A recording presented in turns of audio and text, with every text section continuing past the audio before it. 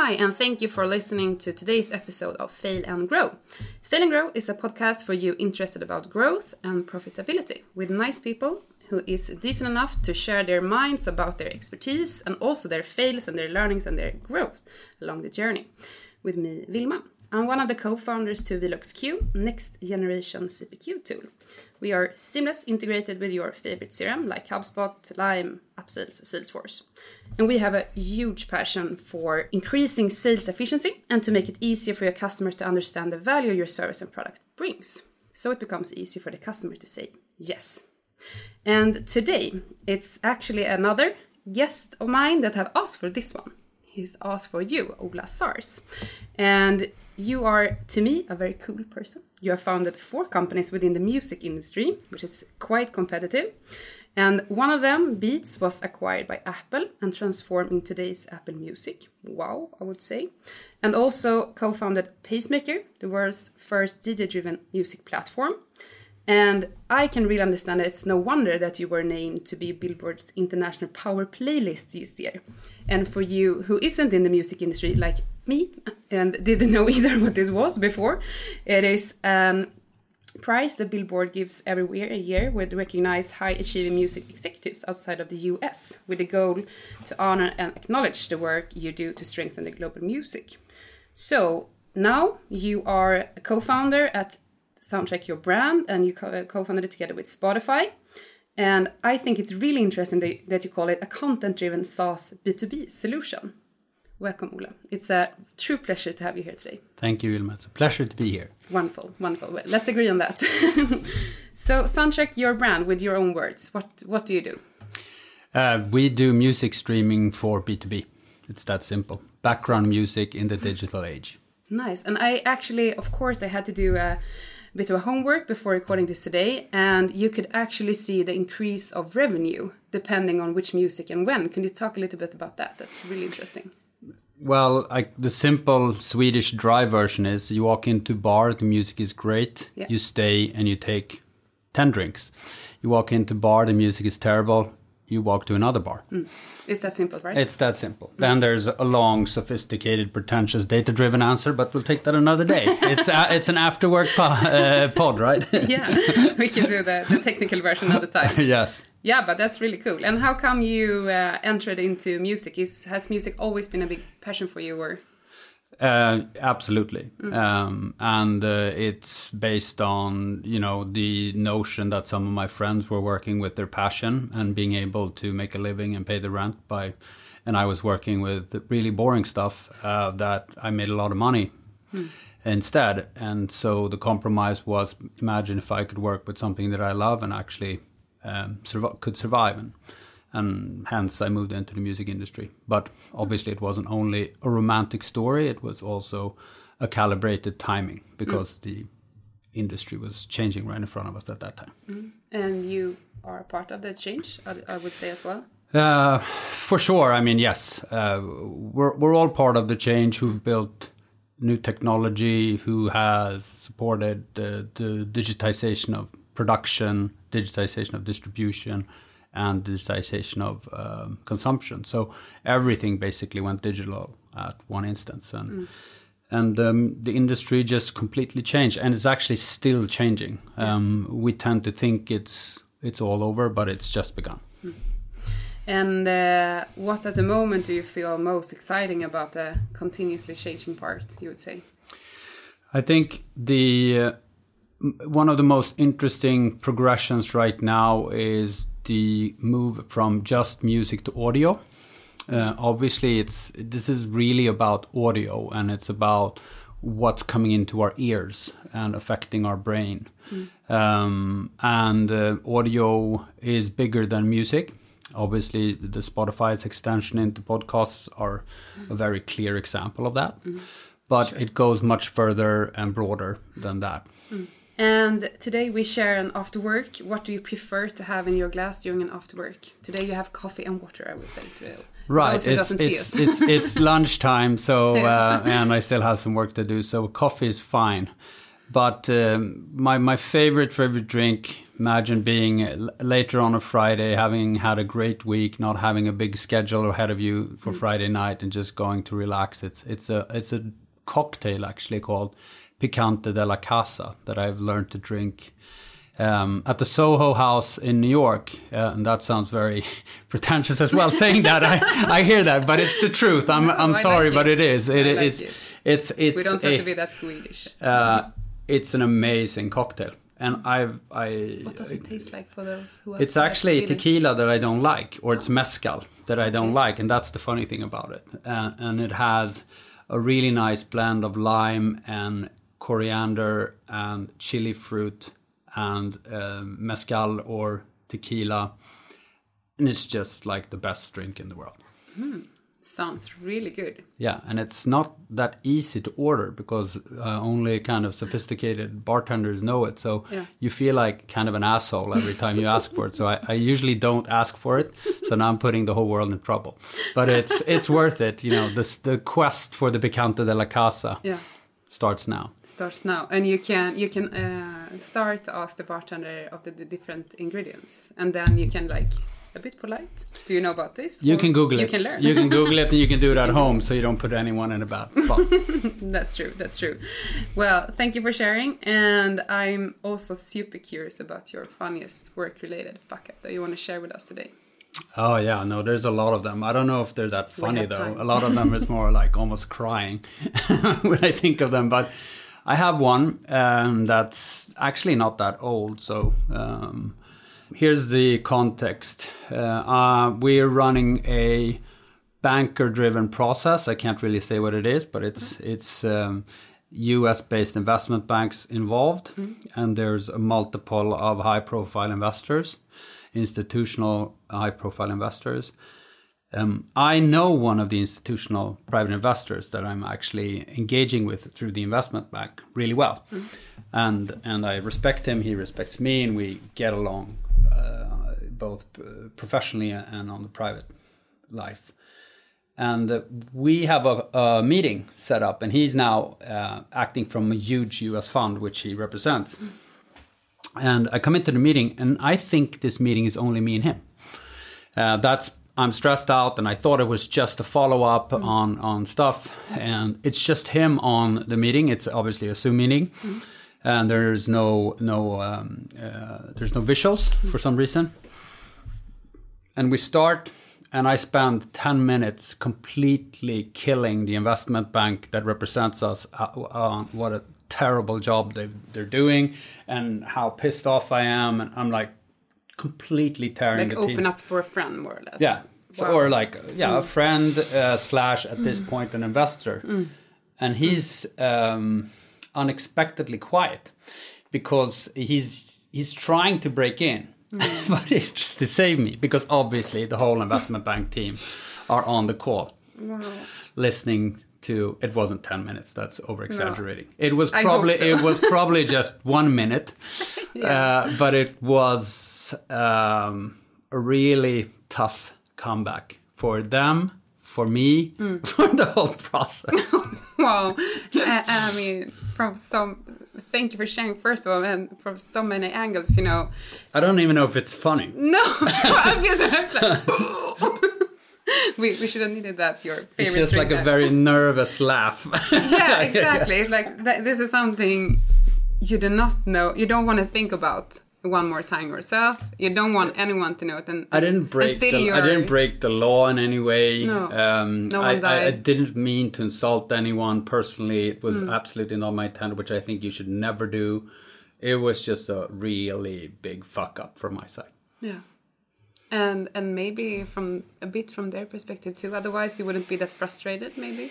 Yeah, but I mean, it's only work. It's like people, they probably do a great job. And something. It was a complicated situation. Yeah, for sure. And is it something that this specific thing has taught you, or is just to, I mean, the obvious, ask if someone else in the meeting? I mean, that's a simple one, but I mean, we can dig a little bit deeper here, maybe.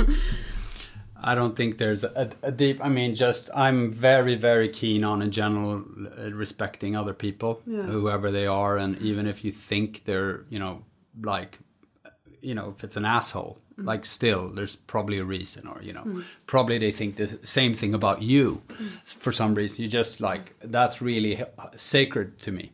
And it's only work. I mean, you can't really, I mean, it's not personal. No. So that's kind of the general rules I go by, and this just completely violated my rules. It wasn't a personal assault. And you're like values, it feels like. Yeah, that wasn't you. It wasn't. I mean, I was a little bit pissed off, so I think I got emotional, and that might be the overarching kind of message here. Don't ever get emotional in business, because it never works. It just you try to leave. I know it's hard, but you try to leave them at home or wherever. Do you have a hack for someone that is quite emotional, engaged with her job more or less every day? Me. As soon as you feel your emotions starting to talk to you on the inside, and get the hell out of there. If you know you can't control them. Turn off the call. Walk out of the meeting, go take a deep breath and a walk and some fresh air. Go take a picante de la casa. Picante de la casa. Come back and then take a half a step back and think about it's only work. Yeah. Like, it's not that important. It's not that important. Well, thank you for the insights and really, really, quite a fuck up, I would say. Yeah. Thank you for sharing. Big one. Today we're going to talk about something that's very passionate for me and you. I know that. Product-led growth. It's also some, I would say, a bit of a buzzword. It isn't a buzzword, but all those new words within SaaS, I think people feel like, oh, not another one. So if we start there, product-led growth. What is it in your sense, and why is this important? I saw a really fun tweet the other day that from some SaaS professional in the US, I think. She was like, PLG, what the fuck? It's only free trials. What's the fuss about? And I kind of like that, because I sympathize with her. So I'm really allergic to all of these, So we can just end the recording here. Yeah, that's but at once in my life, I pushed the cynical Ola SARS and ironic and actually kind of took a half a step back and said like, no, you know what? I've actually spent more than a year and a half reading up, and it's much more. It's much, much more.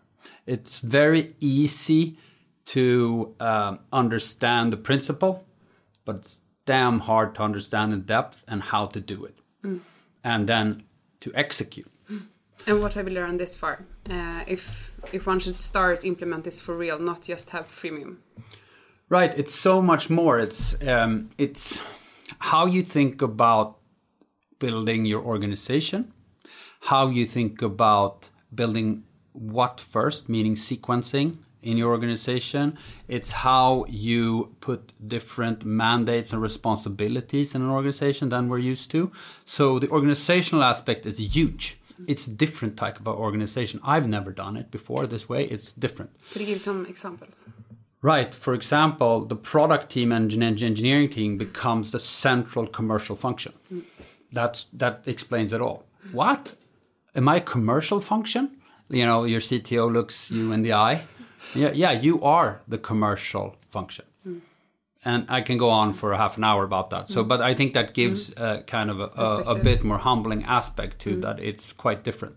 And then obviously you have to think about your product in terms of self-service, which is, that's a no-brainer, right? But it's a very different notion, specifically from historically trained SaaS professionals who are used to talking funnel all day and sales economics, right? It's different. It's completely different. One of the rules of PLG is hire sales last. Because as soon as you bring sales in, they fuck up the PLG strategy if you bring them in too early. No, I mean, it is. And so, but if you bring them in the right sequence, they're the perfect kind of fuel on the engine. And when would it say that you have that? Because I would also guess that then you have some PLG that actually works. Right. I mean, you have to do it. Okay, I'll keep this short. So PLG, one oversimplification of it is about bringing in relevant potential customers with as low touch as possible into the product to the aha moment without humans involved. So there's a very sophisticated response to that, but that's if you say that, and then you kind of call and you want to bring them into user experience and a usage pattern that brings out the best in your product, hence they fall in love or at least like the product enough to stay, to continue consuming it through different sequences and through different levels of engagement until it's actually as good enough for them that they will stay and pay. So, and that is called a product qualified lead, a PQL.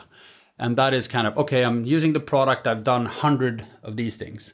Right, great. This potential customer is actually adopting the product.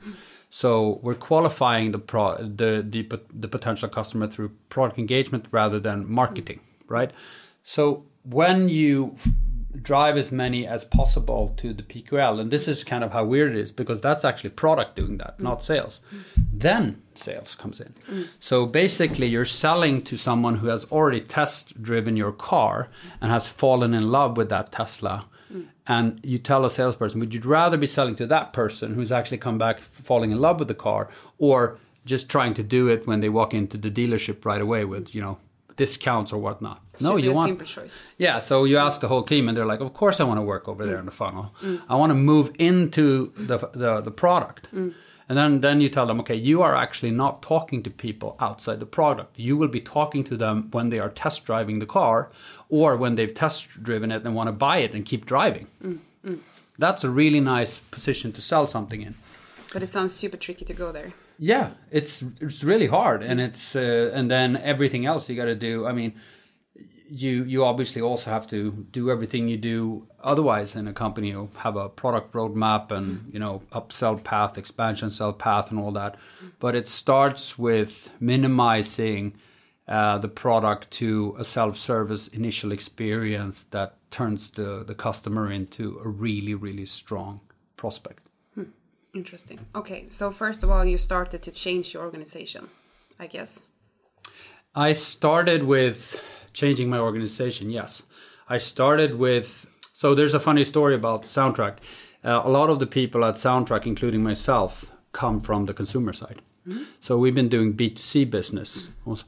So we're not, trained B2B SaaS professionals. We didn't even start the company as a B2B SaaS company. We started as a music service for business. We, didn't even relate to SaaS, culture or theory. And then we started relating to B2B SaaS culture and theory, and we did everything the wrong way. Because we started, building sales and funnels and Salesforce and everything. And then we realized, hey, you know what? What we were doing on the consumer side was actually pretty interesting. We were having customers try before you buy. We were doing it in the millions with low friction intake. And then PLG and like, hey, here's some people writing about B2B SaaS like we built companies in the consumer side before. So that's kind of what got me into it. So we went in, started retraining ourselves from B2C to B2B, realized that was the wrong way to go. Let's go back to our B2C roots, but with the extension and the framework of PLG, which was kind of became a Bible to us because it's bigger than, in consumer business, you don't have an expansion route. You have different types of marketing approaches and so forth. So it's very different, but the general principle was much closer to B2C than B2B. Okay. And what else would you say is a difference in your product today, or maybe on your journey on PLG, than it were before? So organization obviously mandates what the different parts of the organization are responsible for, and the ability to build a much smaller and more scalable organization at the end of the day. So I think that's the core of it. And then we're obviously investing much more in product and engineering than we would have done otherwise, because it's all product at the end of the day. Everything else is important, but it all starts with the product. So marketing teams are much smaller in our world. Sales teams are much smaller, much more connected to customer success, and putting a much more clear commercial responsibility to both support and success but in product and beyond kind of PQL, or actually beyond becoming a paying customer. Other things that change are the way that you pitch the company, obviously, and what investors understand this. So you basically have to change everything, and not a lot of investors in Europe actually understand this, to be honest, because there's a B2B SaaS investment cluster who are all about net retention and sales funnel. They haven't gone the course yet of PLG or actually self-service. You can start onboarding. the investor course. PLG. No, but I mean, they're smart people, so I'm overexcited. I mean, they don't know how to value the company. Interesting. And how should it be valued if you compare it to how they normally evaluate your company, or a B2B SaaS selling with the classic sales funnel and everything? You should, first of all, B2B SaaS investors, specifically in Europe and also in the US, are very focused on enterprise. That's kind of the first thing. In enterprise, there are enterprise companies applying PLG frameworks, for sure. But it's mostly done in high velocity SMB. Or actually all the way to small business, like Square, for example, or Shopify, Expensify, Slack. So those are the examples that usually show up. So they're focused on the enterprise kind of approach, and that very quickly leads them to funnel evaluation and net retention on customer. So expansion driven and retention driven. Of course, an enterprise client is going to stay longer if they've spent a year buying it and you've done multiple integrations if you've bought them dinner 10 times. But in this instance, you need to analyze much more like a consumer subscription service with high velocity cohort analysis, accepting higher churn rates in general, but requiring much more in the intake funnel in terms of efficiency and growth. So you should analyze the intake funnel separately and the efficiency in the intake funnel, and then look at the behavior of the customer cohorts afterwards. Is PLG, is it for all B2B SaaS company, you would say, non-depending on your selling to SMB or enterprise or whatever? Can everyone implement this in some way? PLG pros claim so. When I kind of listen to all the smart people who are doing it, and the people, there's a bunch of communities. Is this something But for me, in my simple world, it's I think the control question you need to ask yourself is your product easy enough to self-onboard? That's not the whole truth. A little bit back to the freemium. but I know. Yeah. So I kind of agree with her in one instance, but I mean, that's kind of what you need to ask yourself. Imagine trying to apply PLG to a very sophisticated enterprise sales product initially, where you need code to integrate. For example, it's really hard getting anyone to kind of experience the product first. You need to start comparing specs and stuff and having meetings and showing how. So there's a great market for that, But I think the general kind of facilitating question is, could a customer actually onboard and try the product without talking to a human? We are thinking, why I'm asking this is because we are thinking a lot about this ourselves. And since we have to do a configuration, and we often build several integrations, or of course add someone that we already have. But I do think that PLG is for us. But maybe when you have started a POC with a company, you can do like upsell within the product, or make it easier for everyone to use it, or minimize support, for example, something like that. So I think if you have like more an enterprise selling product, then you should try to could we do this? What of this could we do to making sure that your product is first, and not that you need a big organization helping customers everywhere, because I truly believe that customer wants to help themselves. No, and that's why I was oversimplifying kind of how I think about it. Everyone who's talking about this says yes, anyone can apply. You can challenge yourself, because it's not really about. So back to her comment, it's only free trial, and she didn't even say it was self-service free trial. It's a free trial, but what if you try to respond to that. No, it's more sophisticated. PLG is actually not so much about the product itself. It's about being user-centric, which sounds like no shit. but if you think about what in user-centric means in the context of PLG theory, it means that when you're selling, you're not selling to the buying organization in the company, the procurement department or the IT department. The whole thing about PLG is that the users, the people on the floor, or the developers or anything, start using a product, and it starts spreading. And this is the Slack example. Exactly. And they sort of like, I don't want to have this thing that IT is pushing down my throat. I'm using this. Just fix it so we can use it, because then you actually have, from a user-centric perspective, created the adoption. And the product is so good, so they don't want to use the other messaging service. They're already kind of adopted, and they've already started using it with their colleagues. Really hard time for IT to start a procurement process. Yeah, for sure. And I'm curious, how do you know what to measure inside your product? Well, I mean, that's an ongoing question through the whole driving your business, even if you're PLG or whatnot. I mean. But I think the difference between PLG or the focal point of PLG is obviously the user centricity, meaning how it's adopted, what usage patterns you have on the people adopting it, and how those usage patterns actually can lead to viral growth, or engaging more users in that. So that's obviously central to user-centric adoption and growth. So we really look at that. And I actually heard a really good investor the other day in a meeting. I was listening to one of the banks here in Stockholm doing kind of the Nordic SaaS report during a breakfast meeting. And there was a Dane in the room who was just funny. He's like, I'm going to be the Dane in the room here. And he raised his hand, and they're always more direct than Swedes. He said, I don't care about any, and he's a pretty big investor, I don't care about any of these net retention, financial indicators when you guys look at companies. I only look at usage.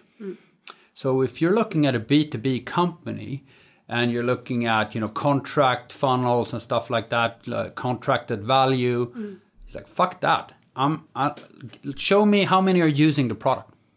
Because that's going to tell me how the adoption rate will look and the retention rate will look, and how attractive your product is in the market. Not how good your sales team is.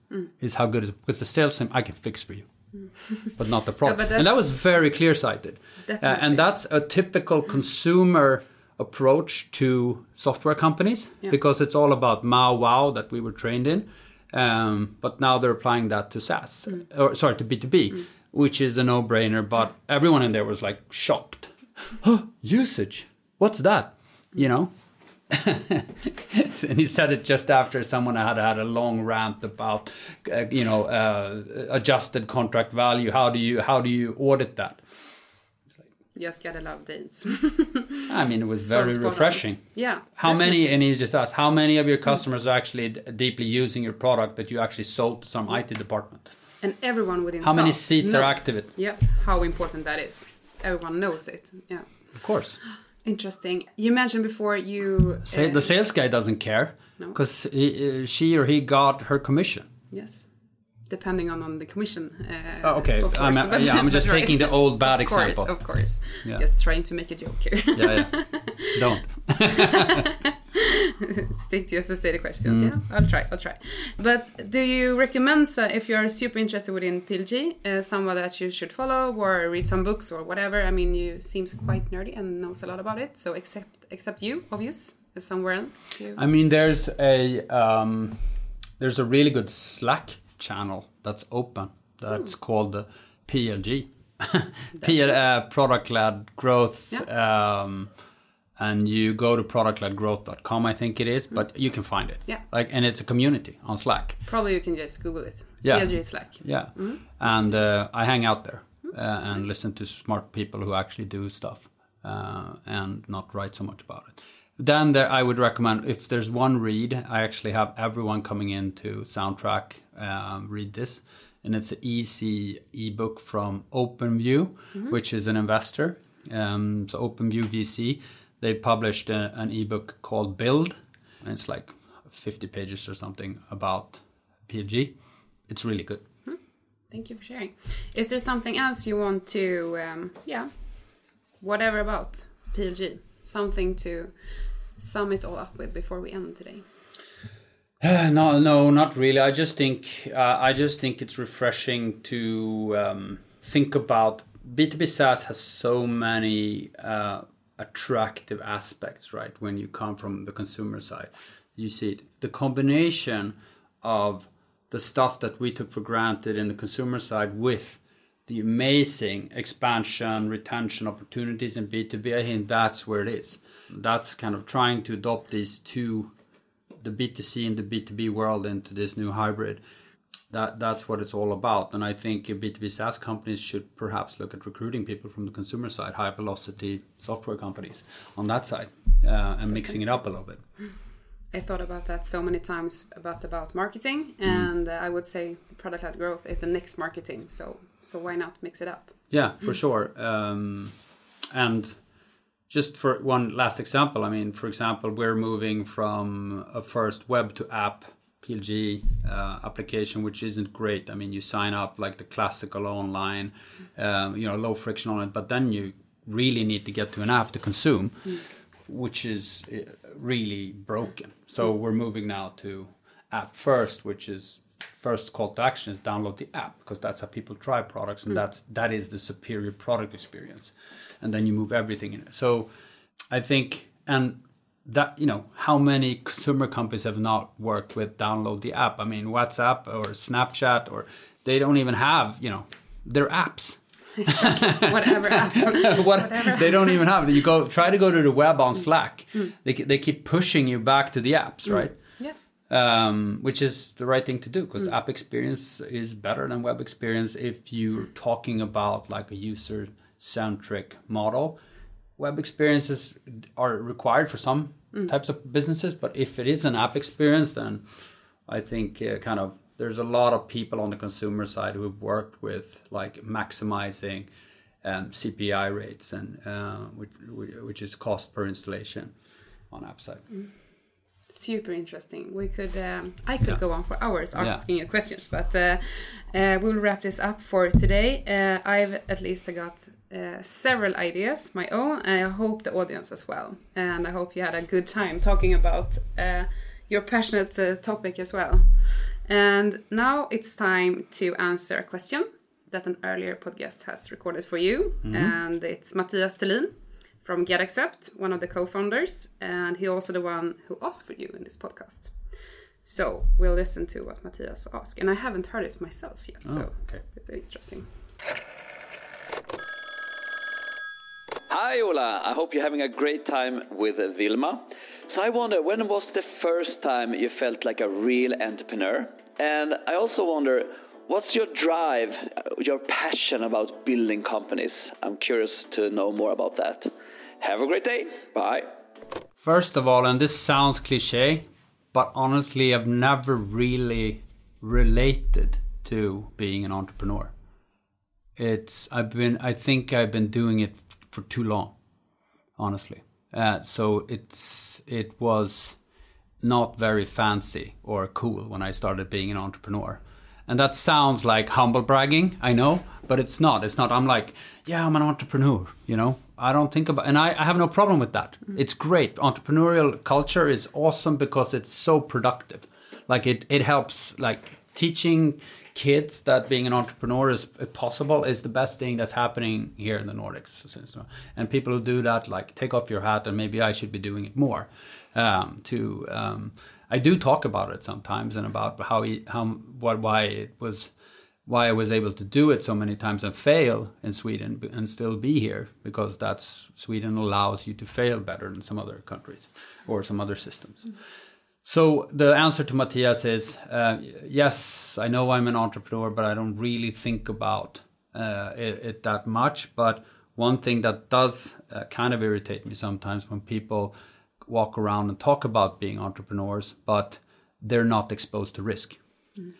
And being an entrepreneur for me is equal to taking a lot of risk. That's kind of the binary definition for me. Entrepreneurs are at risk. They're at harm's length. If you're not, you are not an entrepreneur. Sounds harsh, but that's my view on it. You can have an entrepreneurial mindset, but you're not an entrepreneur. How much money is you and your family losing if it goes south? Interesting. So that's and what was how I think about building companies. And I love building companies. I mean, I think about it all the time, and it's probably why I keep coming back to it. It's so hard. It's sorry, no, yes, it's just really hard, and you never really get it right, honestly, and I don't think you will ever get it right. Look at all the extremely successful, here's the word, entrepreneurs in the world. I would say most of them are highly scrutinized by their staff. And most of them would probably behind shut doors be called, he has no idea what she's doing. They have no organizational experience. The organization sucks. I mean, there was one man, what is she doing? What is he doing? So that's just the reality of it. It will never be perfect. And sometimes you have moments of being a good leader and doing something right, and then kind of enjoy them, and then because then you have a couple of moments when you feel like you suck. You're a bad leader. You've organized incorrectly. You've been unclear and everything that you shouldn't be. So I think building companies is so hard, but so fun and satisfying, and it's never going to be done. Thank you for that. And thank you, Matthias, for a very philosophical and interesting question. Mm-hmm. Definitely. I'm going to thank our sponsors, Yada Yada, who edits every episode with style, I would say, and Story of You that came up with this podcast thing together with us. So great, guys. You are awesome. And I would like to know who else you would like me to invite to this podcast. Maybe someone you want to listen to yourself. Right. So I missed to prepare that question, but there's not as tricky as the songs. I would love to hear Fredrik Skanse from Funnel. I don't know if he's already been. No, not yet. I would love to hear him because I think he's an amazing entrepreneur and leader. Very different personality to me, but I like him a lot. I think we get along quite nicely. Okay, we have two funny questions. And one of them is very easy. How do I easily get contact with you? Is it LinkedIn or? Yeah, LinkedIn. There's only one person with my name, Ola Sars, so I'm really open actually to letting everyone in on LinkedIn. Obviously, since I reached out to you, I don't know if it was this week or last week, but here we are today. Yeah, so it actually works. I really like LinkedIn actually. Yeah, it's a good thing, and it's wonderful that you are as open and humble as you are. It's very inspiring for other wannabe entrepreneurs, I would say. Okay, I'm going to hear that many times in my life now. I don't know. I totally agree with you, though. Okay. I totally agree with you. And okay, if I got to choose out in the sun, somewhere warm, we are having that wonderful after work drink in our hands, and this song comes on. One of them, all of your favorites. Which one are we listening to and saying cheers and skål and have a nice weekend? First of all, I have to say this was the absolute worst question you could ever ask me, because it's been consuming my mind for since I got it 24 hours ago. That's not very nice of you. Terribly sorry. Terribly sorry. So it was it destroyed my work day, and I couldn't sleep tonight because I am completely. This is obviously something that's very fun or very central for me. But I'll just go with Good Life with Inner Circle, which is a kind of a cheesy house track from the 80s. When you hear it, you'll know it. I don't know if but it's just one of those that will lift up any situation. Do you want to hear it from the beginning or somewhere in the middle when it comes along? I think the reason why I chose that amongst the 11 contenders after many hours is because it starts with a bang.